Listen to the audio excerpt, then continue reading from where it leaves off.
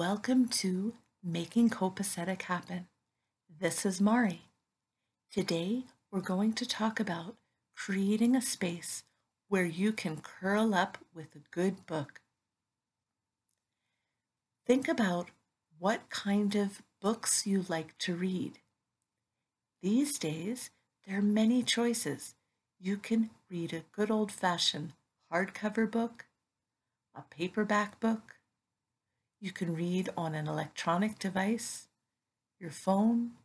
You can flip through magazines. Perhaps one or two of you even have newspapers that you still read. Where are you reading these wonderful books? Is it a place that you feel comfortable? And is everything copacetic? Remember that copacetic means putting your things in order so that you can have an experience the way that you want to have it. So when we're reading, we need to think about what we're actually reading. Are we reading a hardcover book? If we are we sitting in a place where it's comfortable for us to open that book?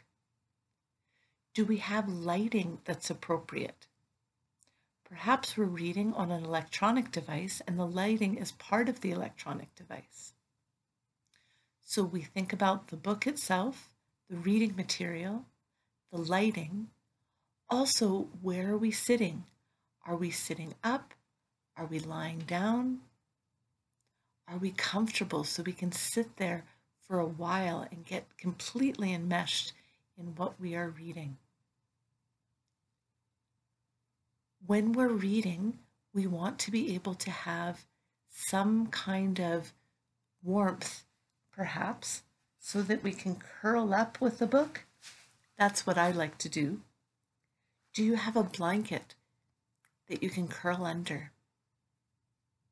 Is there a heating source that's close by so that you can be there for a while?